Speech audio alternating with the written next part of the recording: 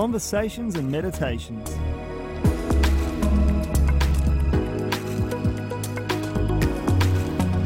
With Justin Martin.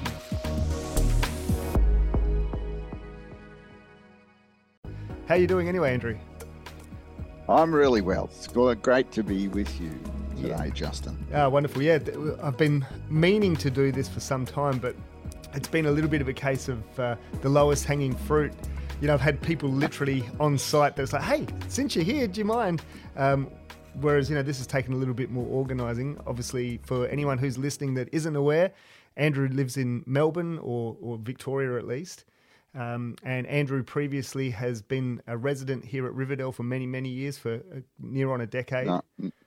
9 years. 9 years, and a long-term supporter of the emissaries and Riverdale with, you know, roles as spiritual director for the region, minister, among other things. Andrew, would you mind introducing yourself a little bit and letting our listeners know how we've come to know each other as well as your involvement at Riverdale? My pleasure. Wonderful. Well, it's a good thing because otherwise this would be a very short podcast. Well, currently I'm a board member, the treasurer for the emissaries, and I present at the Sunday service. So those who attend that might have seen me on the Zoom. But I've been associated with the emissaries since the late 1980s. And as in my profession as a GP, I've actually learned more about the how of being a GP from my time with the emissaries than I have through my medical training. Right. So it's been a life journey for me that I'm deeply thankful for, and I love participating now. Yeah. Oh, well, we're very glad to have you here. I know that I've spoken to you many times about it, how it's such a nice thing to have a brains trust, and it's a real privilege for me to have yourself incorporated in that brains trust when, you know, we're dealing with finances or even dealing with just some of the unexpected day-to-day human relationships and other aspects of a space like Riverdale. It's great to have somebody that I can call and get some advice and say, don't worry, this isn't the first time this has happened.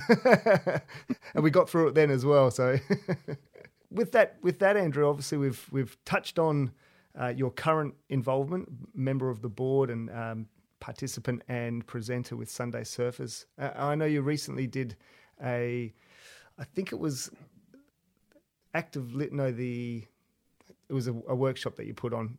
Living Spirit, yep. Thank you. Yeah.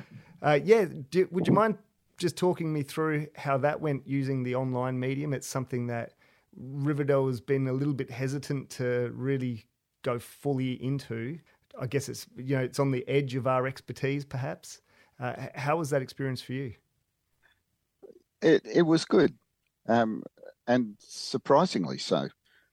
The group was a mix of folk I'd met before, where I had an established relationship, and others who I'd never met and haven't seen since. Sure. So like the challenge with any group is that how do you develop a sense of group cohesion and once a safe place where people can actually share what's coming up for them. Mm-hmm. So when that was the challenge, how do I do that in an online environment where it's much easier face to face? Yeah. When you're in the one physical space and you can get more cues from how people are during, and it's easier to do warm-up exercises and so on. Of course. But it was interesting to face that challenge, and I really, and surprisingly, there was very little difference.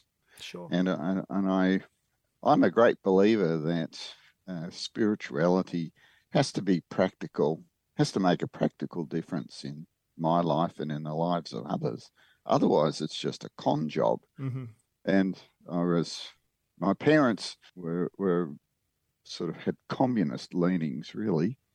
Academics who'd been through the Second World War, and they had been impressed by the Karl Marx's comment that religion is the opiate of the masses. Sure. So, he was speaking in the 19th century about people just trudging off to church every week and being told that your life might be miserable now, but, there's a better future awaits you after you're dead. Yeah, just keep clocking on. Don't rock the system. Just keep plugging on and you'll be right once you're dead. Mm-hmm. Well, that didn't seem like much of a deal to him, and it seems like a load of nonsense to me. Yeah. But one of the things I've really appreciated about my association with the emissaries is that I have been shown through the various teachings there are ways to understand how life works so that it becomes actually less of a mystery and more of a recipe. You follow a recipe and you create something beautiful. Yes. You can do that. I can do that every day once I understand how the process works. So having started my life as I'd say a firm atheist, I now came to a place of realizing, wow, there actually is a difference between living a black and white TV type life and a color TV type life. And the difference is, do I understand what gives color? And how do I make more of that? What do I have to do to have more color in my life? Wow, it's not as hard as I thought. Sure. Yeah. That's beautiful. I think I heard a fella talking about he wasn't necessarily, he was more agnostic, but he had made a conscious decision to live as if there's a God because he found that it just was it was a more fulfilling strategy than any other strategy he'd employed. And, it feels like that recipe, exactly as you're suggesting, if you follow the recipe, you'll get a delicious cake. Or if you take my daughter's leave and don't bother with a recipe, you might end up with just a mess in the kitchen. Yeah. But no, that's wonderful. Well, would you mind telling me a little bit more about your history, Andrew, particularly for listeners who don't know you as well as I do? Go back as far as you're happy to. You've already spoken about your parents. What was their background? Well, my parents grew up born in the 1920s, and so their formative years were in the pre-war, and then fashioned by the war itself. Well, in the pre-Second World War years, Marxism, communism was actually quite a popular response to amongst intellectuals to the woes of the world at that time. There'd been the First World War, which hadn't really resulted in a great outcome. Germany was in a mess. The world was in a financial depression in the 1930s. Here was someone, communism was promising a sort of more equal, egalitarian type possibility. So it was very appealing. Yes. So I think my parents were attracted to that, the brotherhood of man and so on. So they were both university trained. My dad ended up teaching, had a great gift for languages, French and German. He taught that throughout his life. And my mum was a social worker. Right. And they'd planned to go to Germany and help in the rebuilding of Germany after the Second World War, because they both knew, were fluent in German. Then my elder brother came along. That put pay to those plans. Yeah. But part of the communist sort of manifesto really was about religion being a con job. Mm-hmm. So that was the atmosphere in which I was brought up. And it's almost like if you're not intellectual, if you can't think for yourself, Mm-hmm. then you'll get religion. Mm-hmm. But any thinking person wouldn't buy that rubbish. Then in the 1960s, my sister, two older brothers and a younger sister, my sister got desperately lonely in her teens and found friendship in a church, a sort of Baptist church group. Well, she ended up marrying one of the guys in the church, but along the way, the Baptist tradition was to try and save as many souls as they could. So they were trying to convert me and others in the family. Now that just, reinforced this more and more. This is just a load of bollocks, really. Yep. So that's where it stayed until I met my wife, and she had a very different experience of religion growing up in a small farming community. Church services were the major community gatherings. Yes. So for her, it was not so much about the theology, but it was about community.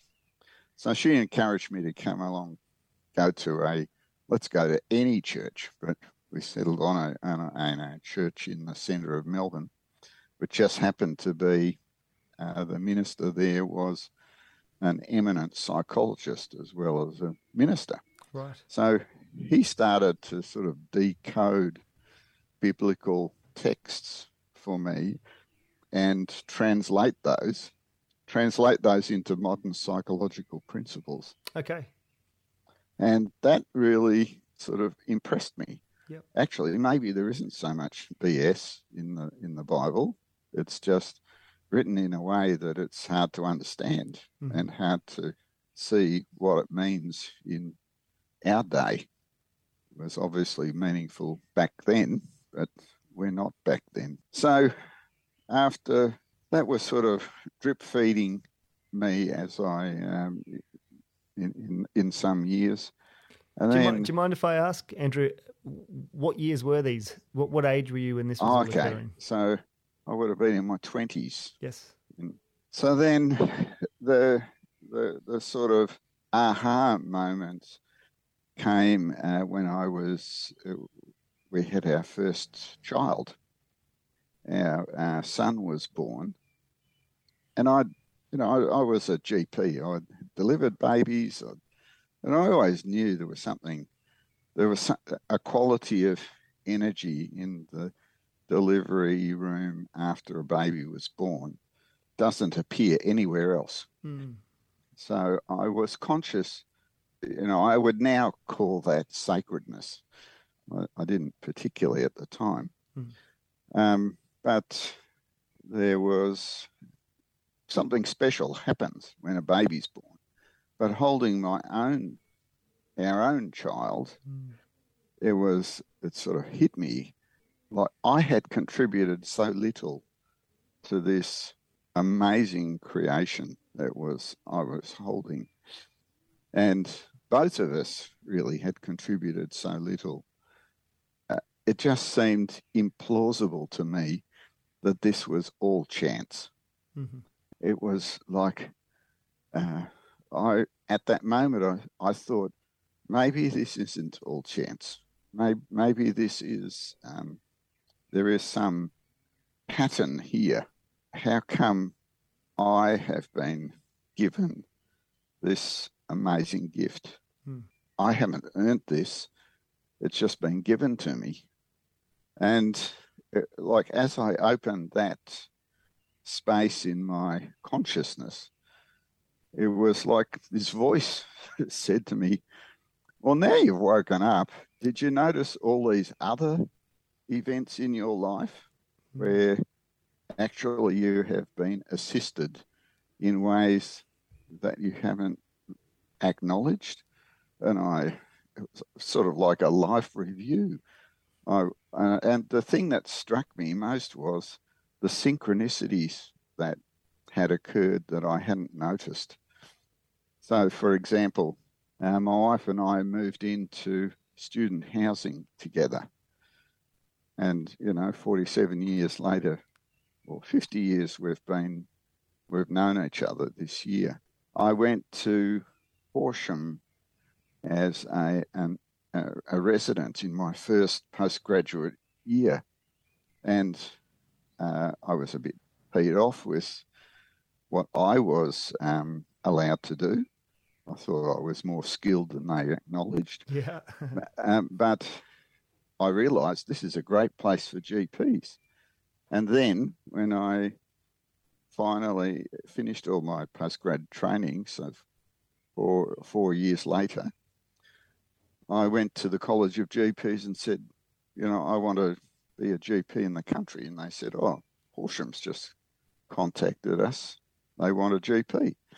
So there were just numerous examples like that where I realised maybe this isn't just all chance.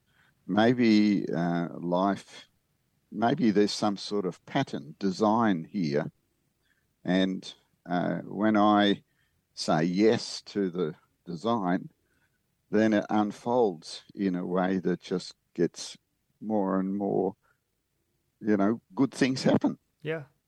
So that was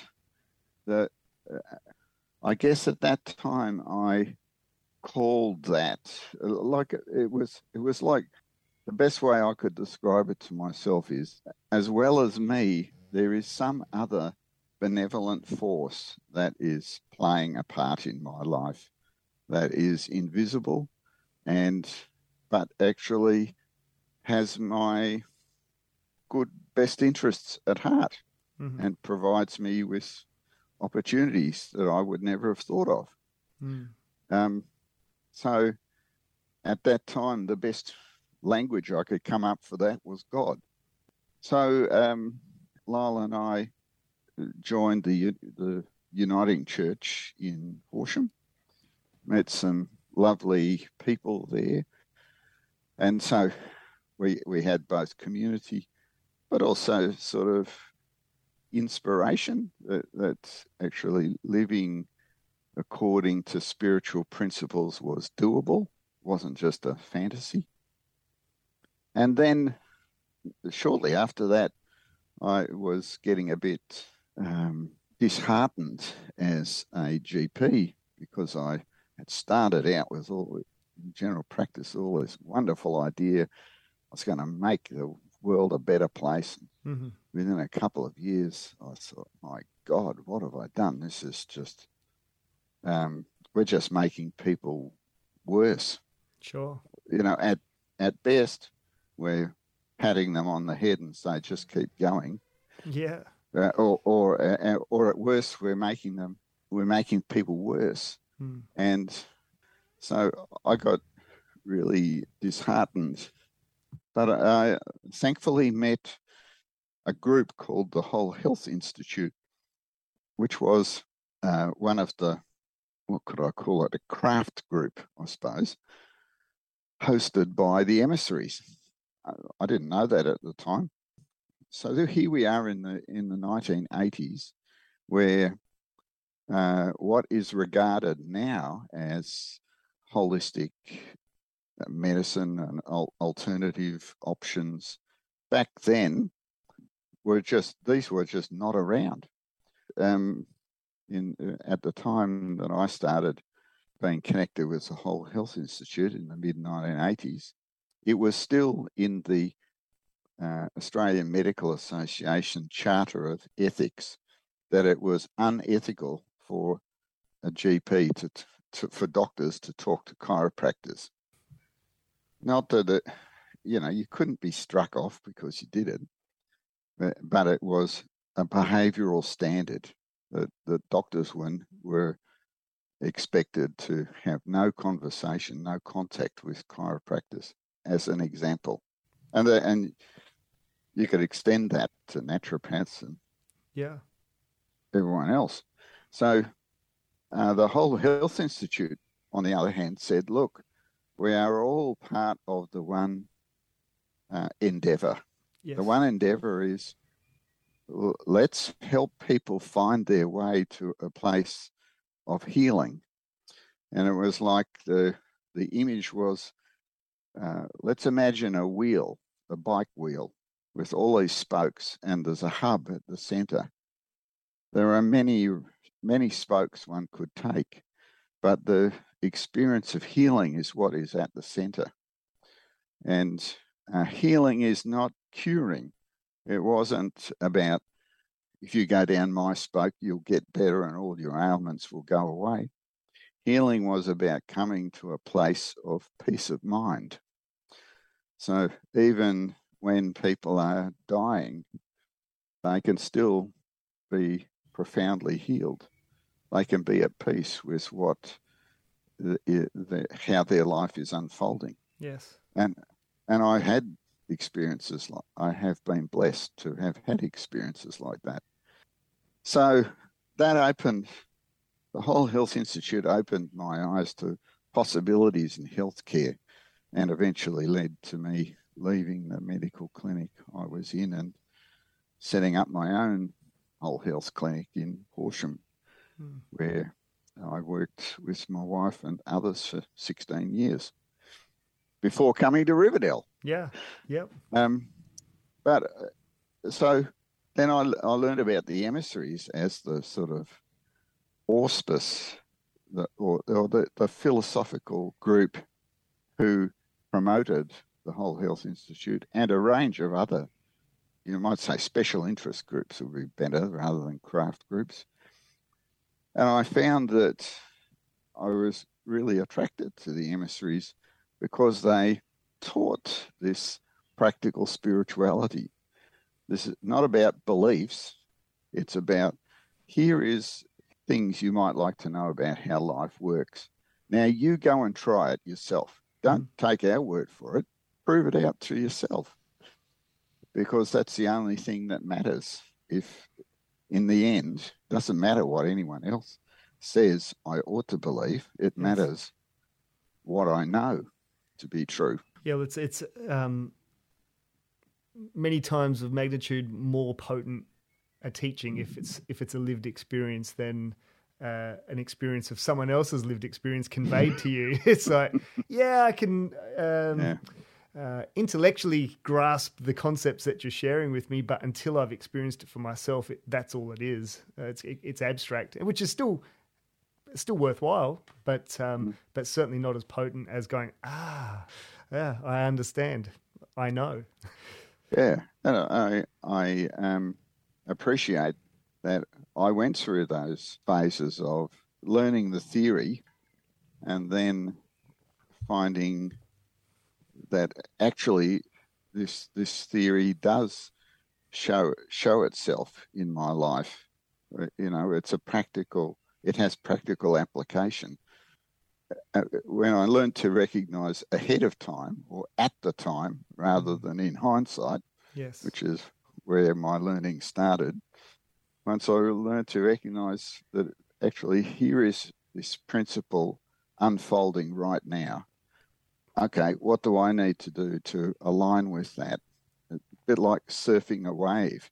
How do I put myself in the position to move with the energy that is already moving? Yeah, that's a great analogy, because as a very average surfer myself, I recognize that 90% of the game is getting to the right spot to start with. You know, it's you watch beginners like myself flailing for hours in the water, and then you see an experienced surfer just seemingly effortlessly glide to, you know, with predictability, the exact spot that's going to give them the best ride every time. And for someone less experienced like myself, it's always a wonder to watch. It's like, and there's always a desire in my mind. Is like, if I could just keep up with them, if I could just follow the path that they're showing me where to go. It's just having the conviction to get out there and actually do it yourself is, it's a great analogy. Yeah. So one of the things that just in this same territory that struck me about the emissaries was there's one of the leaders back along the way gave this talk about the EDL, or the emissaries of divine light, are a door. The purpose of a door is to walk through it. Mm-hmm. It's not something that you stop at the door and say, "Oh, what a beautiful door," Yeah. or stand there endlessly admiring the carving. Mm-hmm. The purpose is to walk through it, and when you walk through it, to have one's own experience. So I've really appreciated that about the emissaries. So I found in my connection with the emissaries, who were located at Riverdale. That's where the Australian headquarters was, and still is. Yes. It was like a gathering place. It was a learning space, and there was a community there. Mm. And through what I learnt in the classes that I attended, and from other people who were living there, I learnt to trust, to open the door a little bit, put my toe through the door, and then increasingly have the courage and feel confident enough to actually step through the door and discover my own experience. And then that became my knowing. Mm-hmm. And then that made it easier to keep walking through the door. Yeah. So if I give you one example of a piece of wisdom I got from one of the folk who were living at Riverdale. I had been, as a doctor, in this large clinic with GPs and specialists for 9 years. 7 of those years I was whinging about how it wasn't right, medicine's lost its way and so on. Finally, I come over to an event at Riverdale, and one of the guys there said, "Listen, life can't help you while you keep whinging. So why don't you go back there and behave as though there's nowhere else on earth you'd rather be, and see what happens." Well, I went back and did that, and within 5 months, I was out of there. And it was just astonishing to me. And the difference was that I decided there's nowhere else I'd rather be. I will give this, I'm done with complaint. and I actually gave more of myself than I had for years. And that in the giving more of myself, what I got back was, "Nah, we don't want you. We don't want your ideas." And it just, a light bulb went on. Right, now life is telling me, now you can leave.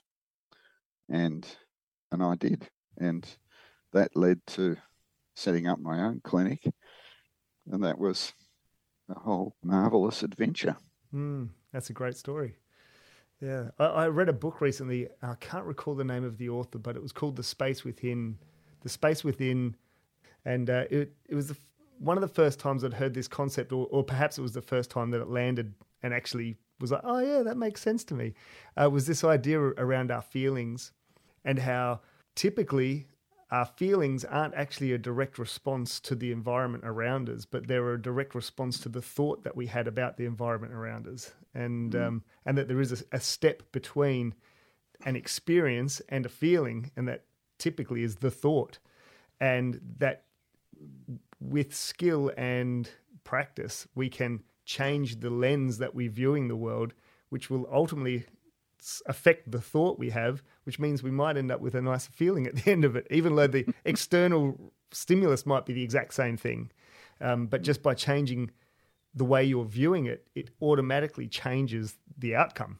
And yeah, it sort of feels like a little bit like what you're saying there, is like, don't go into it with this expectation. Go into it seeing it in a new light, and see what happens as a response to that. It's, Absolutely. Yeah, it's beautiful.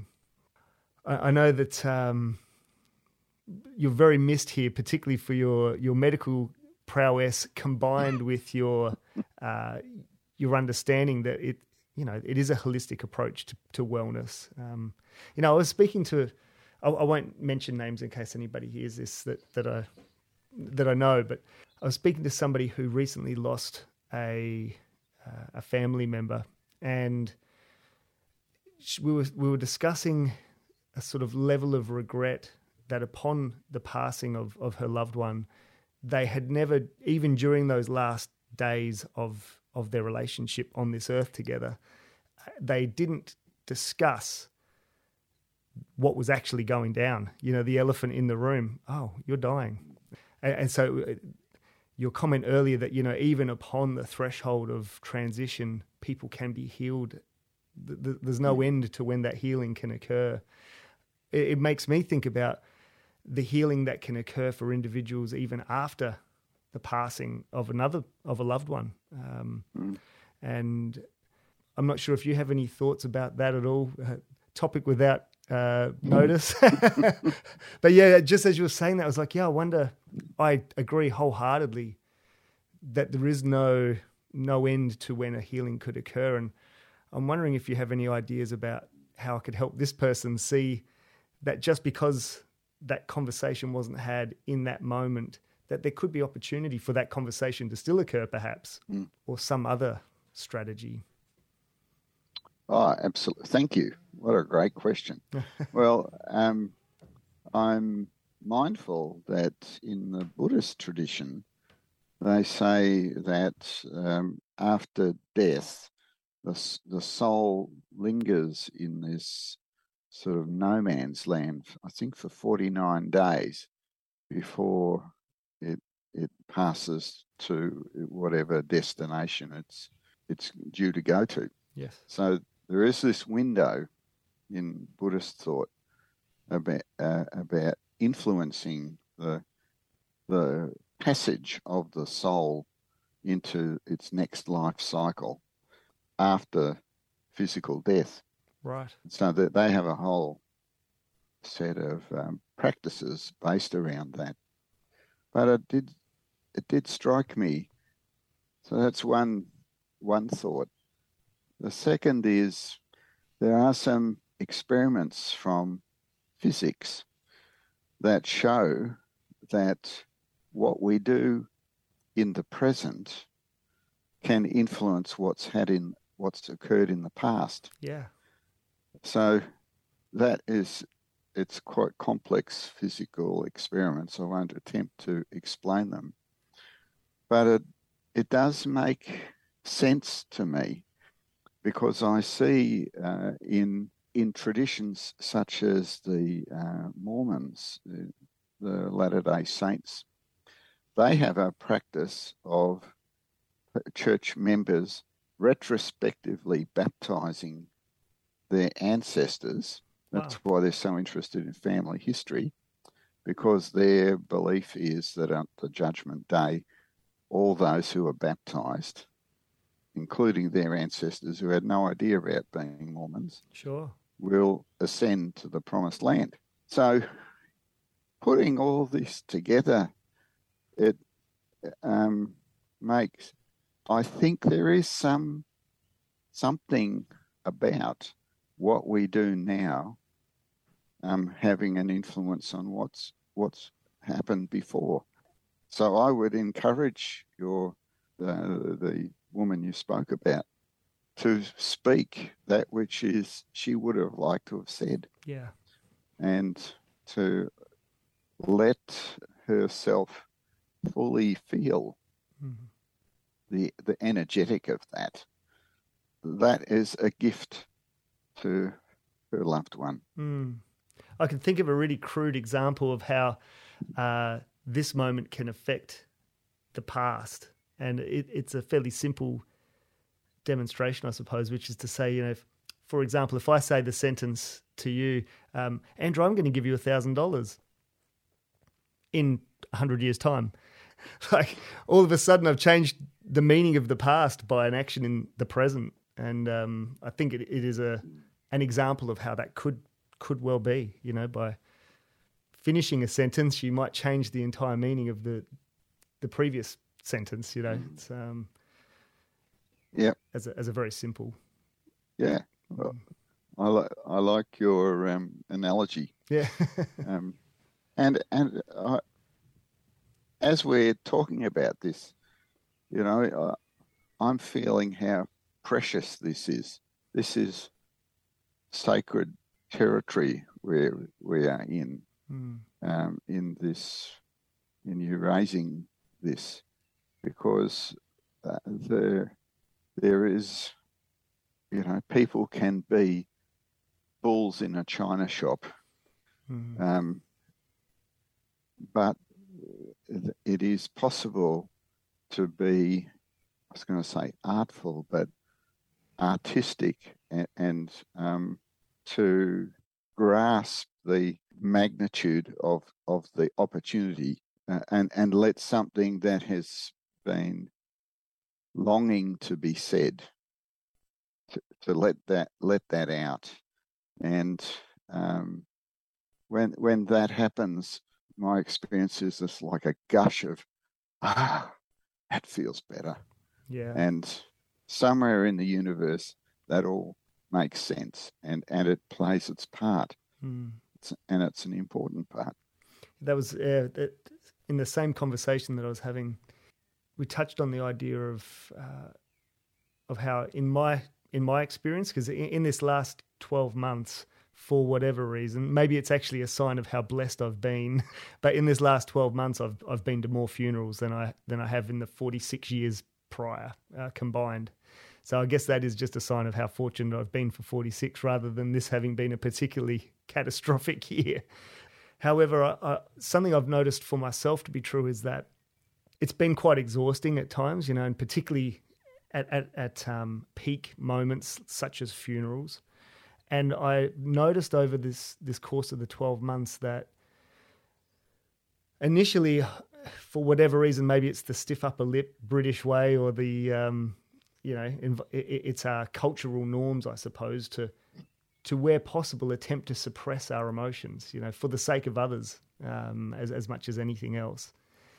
And I was noticing how exhausting that is, and how naturally, if you allow emotions to flow, how naturally they can flow with very little tax on the way. They flow, they're spent, you recover.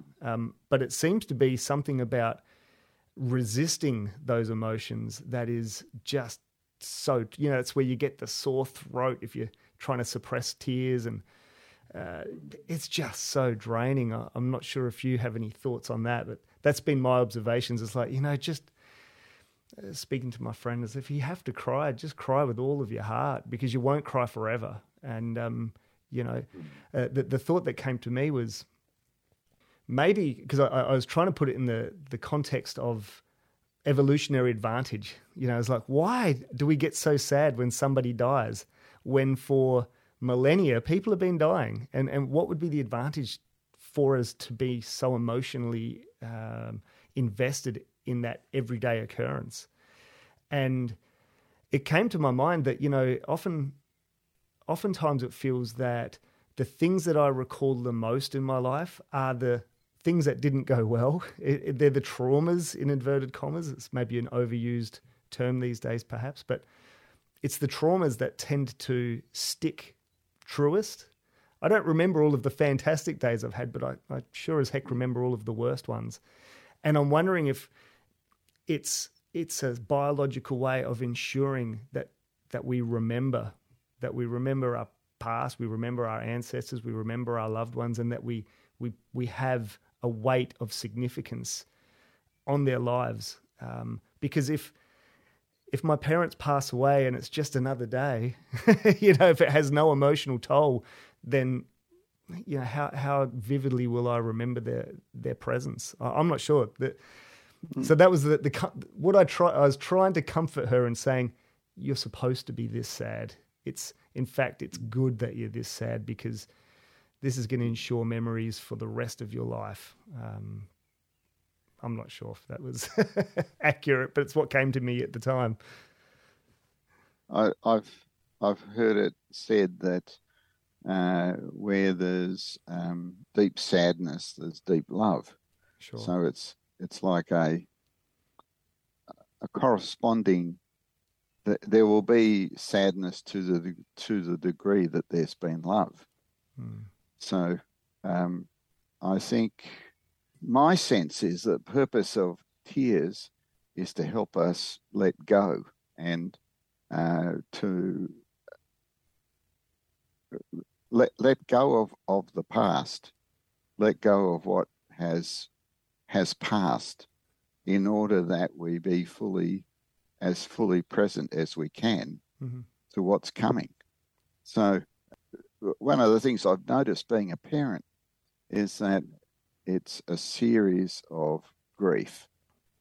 One of the themes is just keep letting go, letting whatever sadness needs to be expressed to be expressed, in order that I can be fully present now with what my child needs now. When our son went to boarding school, we all knew this is the right thing for him. Although none of us had imagined, pre-planned that. As it turned out, that's how it was. But I felt the most profound grief about that. And I recognise what that's about is that he doesn't need me to be the father I was and that I've enjoyed. He needs me to be a father of a teenager, and I don't know how to do that. So I have to let go of the father I've been in order to discover who I need to become. Yeah. And there was no death other than an inner death in me, the death of an image I'd had of myself. And I realised that is the process of transformation. And I've been blessed that the emissaries have made that, have described that so clearly.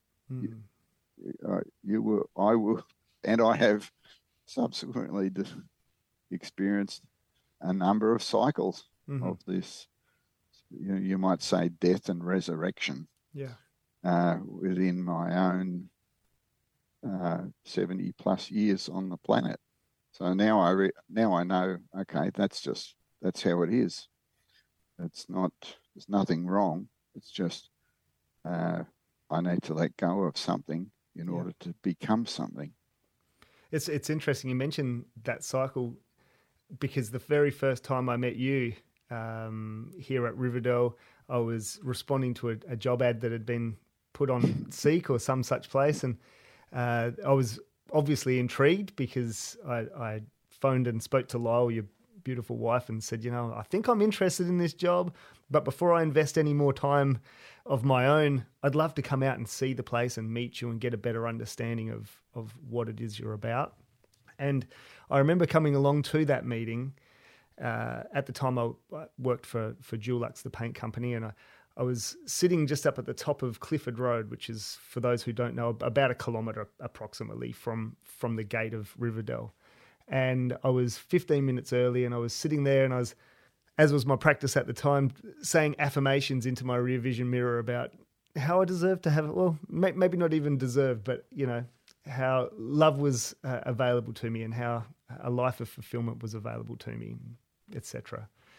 And I remember looking at my clock and realising, okay, I better go down and meet everybody, really stepping into the unknown. And I got about halfway down Clifford Road when I just broke into tears. I just started crying on the way down. And so I had to pull over and recompose myself. And as I drove up the driveway, I sort of shook it off and just dismissed it as like, well, that was odd. And for it actually took a number of months for me to reflect on that experience and try and make sense of it. When I eventually came to a similar conclusion to yourself, which was, in hindsight, I think what was occurring, it was like my ego of that moment acknowledging that by stepping over this threshold, I was about to let go of the person I'd identified myself as being, and who I'd been quite successful in identifying myself as being, and I'd gained friends and some financial security and family that loved me, and yet here I was being prepared to step into the unknown, and the recognition that a little bit of who I thought I was might not be coming along for that journey, and so I think I can relate very much to that cycle of letting go of an aspect that has got you here, but might not get you to there. Yes, thank you for sharing. My pleasure. I think these are universal experiences, and what I've appreciated about Riverdale and the emissaries over the years has been describing these things, and then I've been able to see, that's what that looks like in a human life, and it does all form part of a purposeful pattern.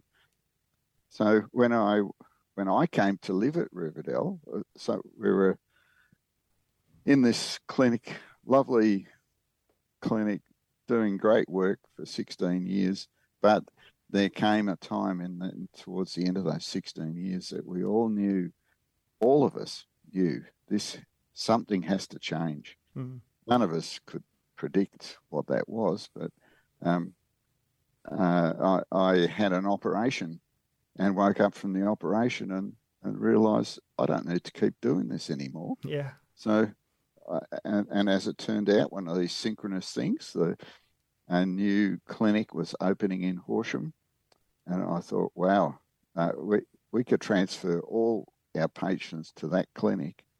The people would be cared for, and I would be able to leave.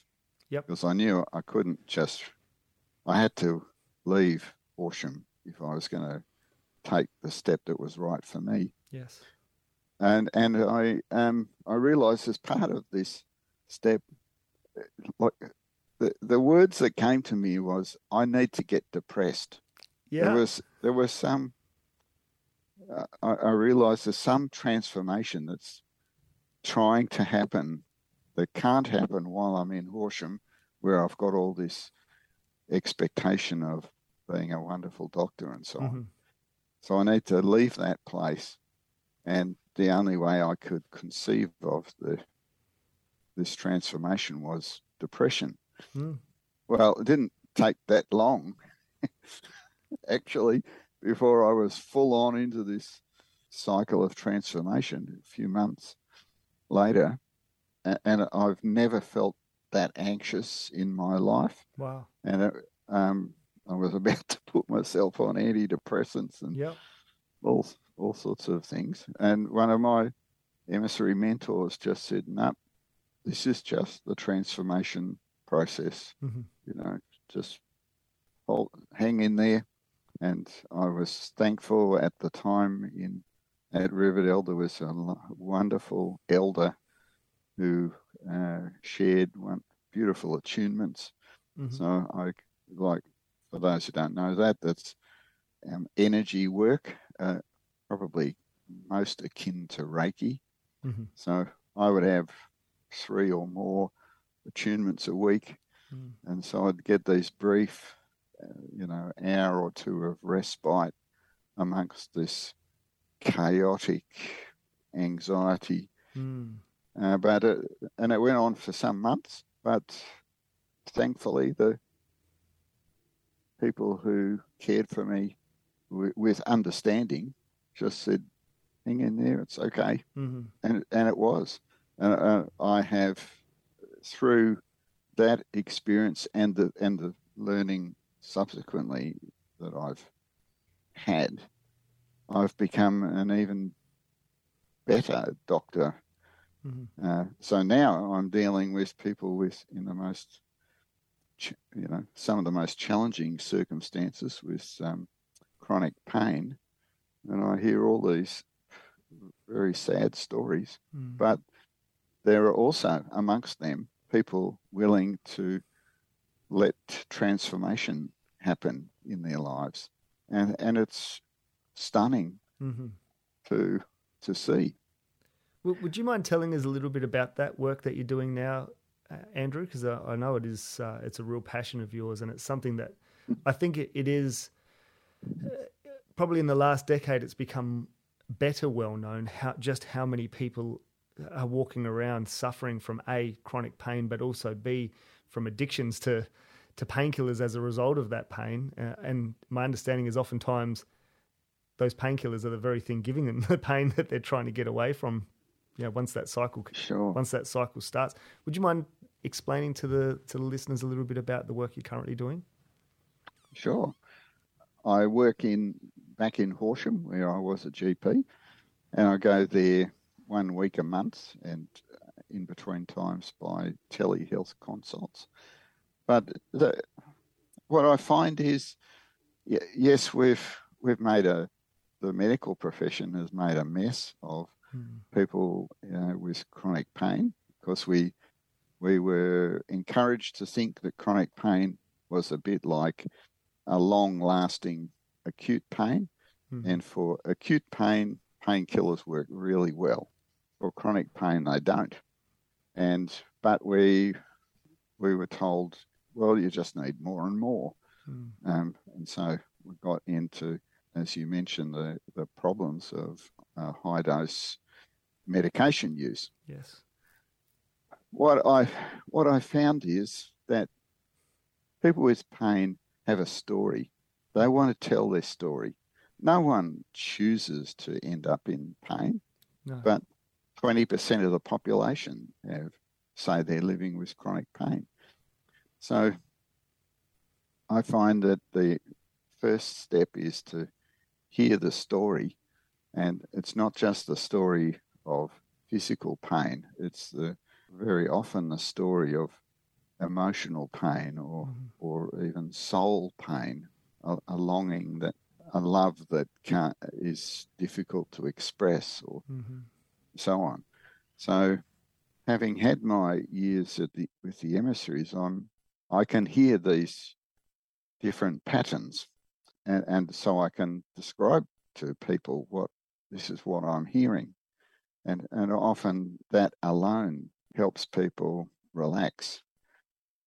What's happening to them is understandable.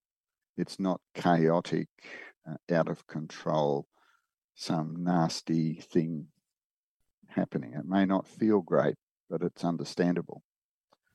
And then I find that very often there are even medical things that can help reduce pain. And then we have allied health, physiotherapist, occupational therapist and psychologist in our team. So what they offer can be really helpful as well. Yeah. So I find it all begins with understanding, and I find that understanding that matters most is born of sharing an experience that we are both we're both here, human beings, and we are both seeking to have the best life experience we can.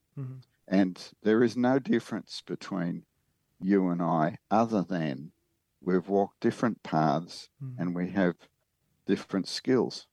So I will be with you, contributing what I can to help you live the best life you can, whatever that takes. I'm up for that. Yeah, beautiful. I imagine there'd be a lot of the issues would be psychological for some people, particularly after having experienced pain for many, many years. I know what it's like. I'm a pretty upbeat guy, but if I've got a headache for more than a couple of days, I can get really depressed. And oftentimes I've noticed when I've been going to visit people in the hospitals that they're not quite themselves in terms of, I think it can go either way. Some people go that they compensate and overcompensate by being particularly lovely to the staff that are assisting them and the nurses, etc. But other people can be pretty snappy and short, and understandably, they're in a lot of pain. So yeah, I imagine that once that ongoing pain has just ground you down to almost forgetting who you used to be before it, I imagine that would be quite a journey. Yep, it is.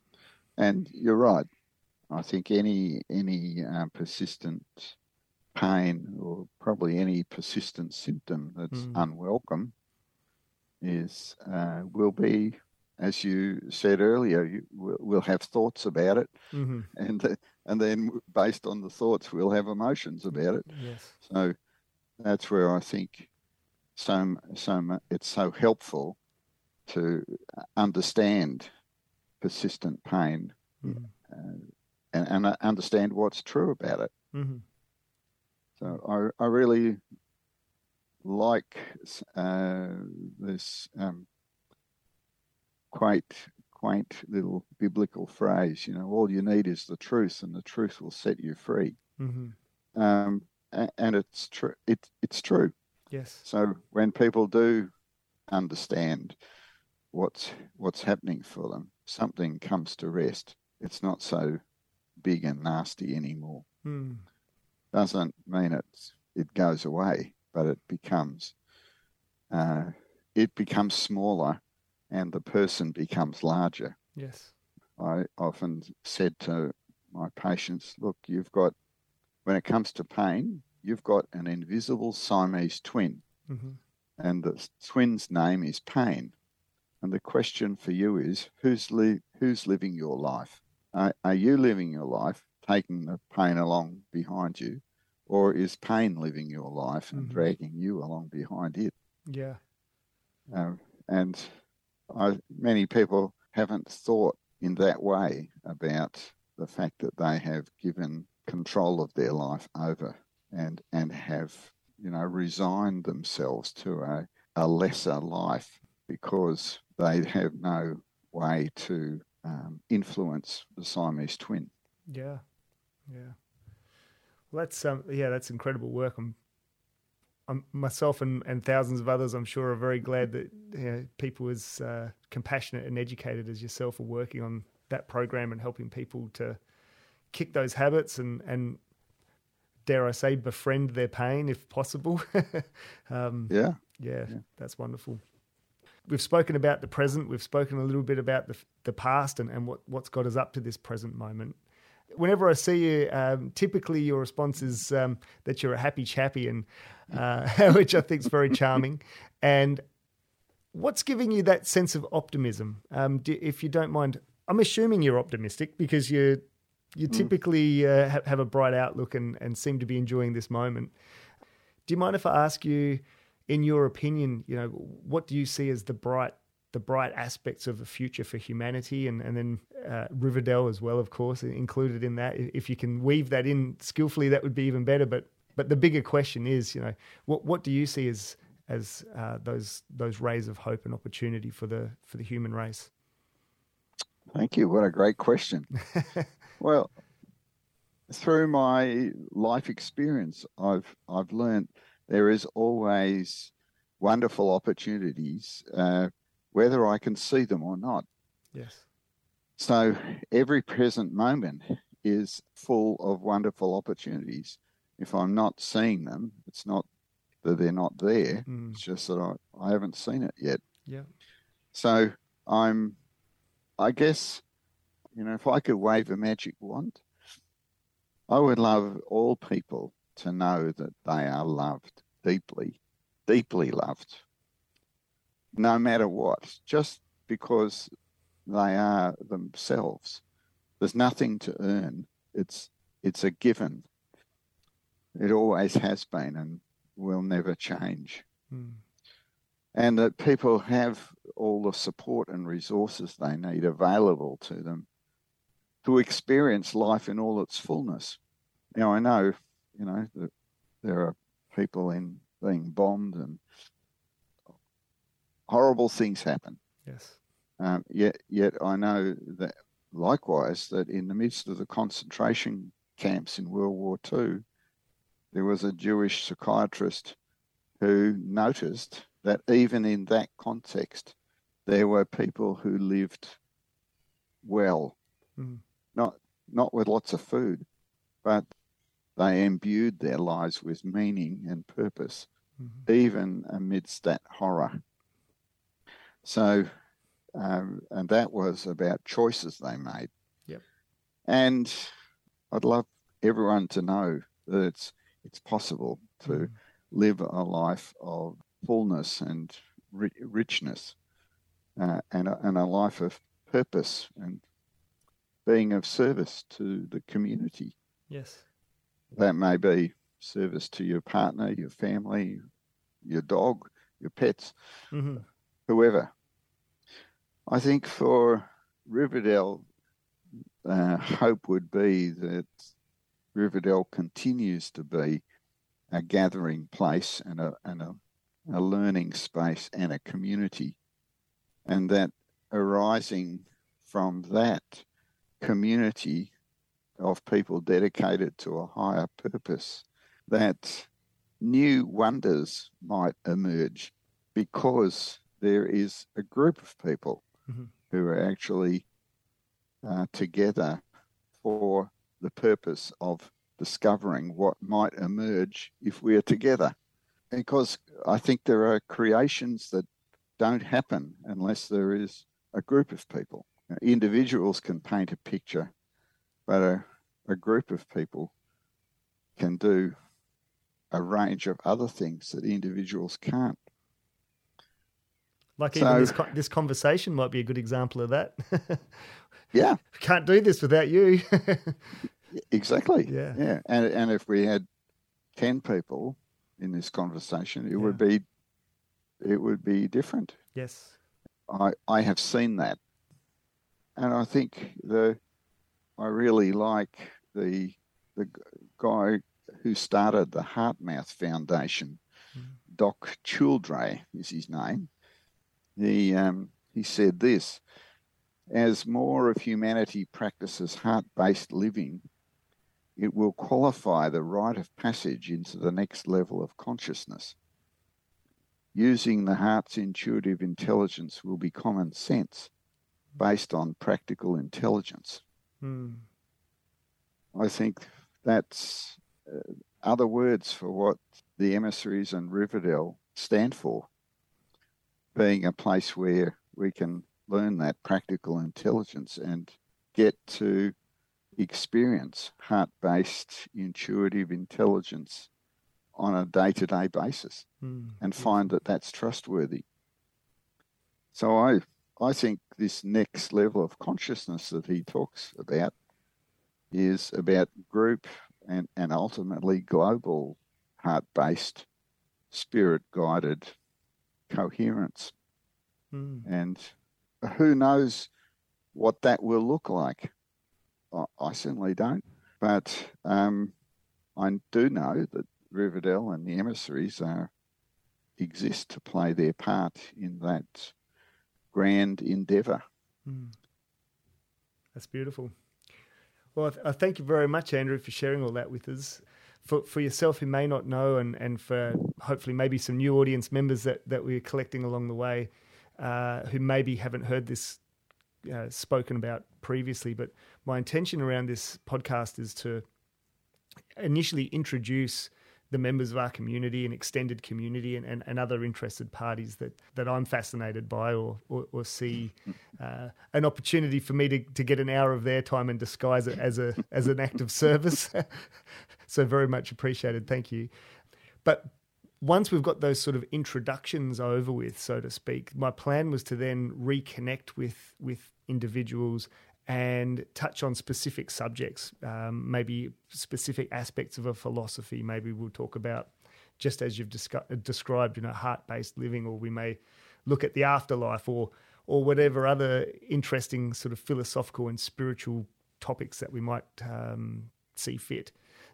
If you're willing, I'd love to invite you back maybe in the next month or so to have a more specific conversation around a topic of your choice. Sure. Yeah, that'd be much appreciated. I think we're done, Andrew. We're an hour and 10 minutes in, and it's been a really wonderful conversation. I've appreciated your time very much. My pleasure, Justin, and have a wonderful rest of your day. One last thing is, if you wouldn't mind, before the end of the day, giving your wife Lila a birthday hug from me and wish her all the very best from her family at Riverdale. I will do that. Thank you. I'll speak to you soon, Andrew. Thanks. Thank you. Bye-bye. Bye for now.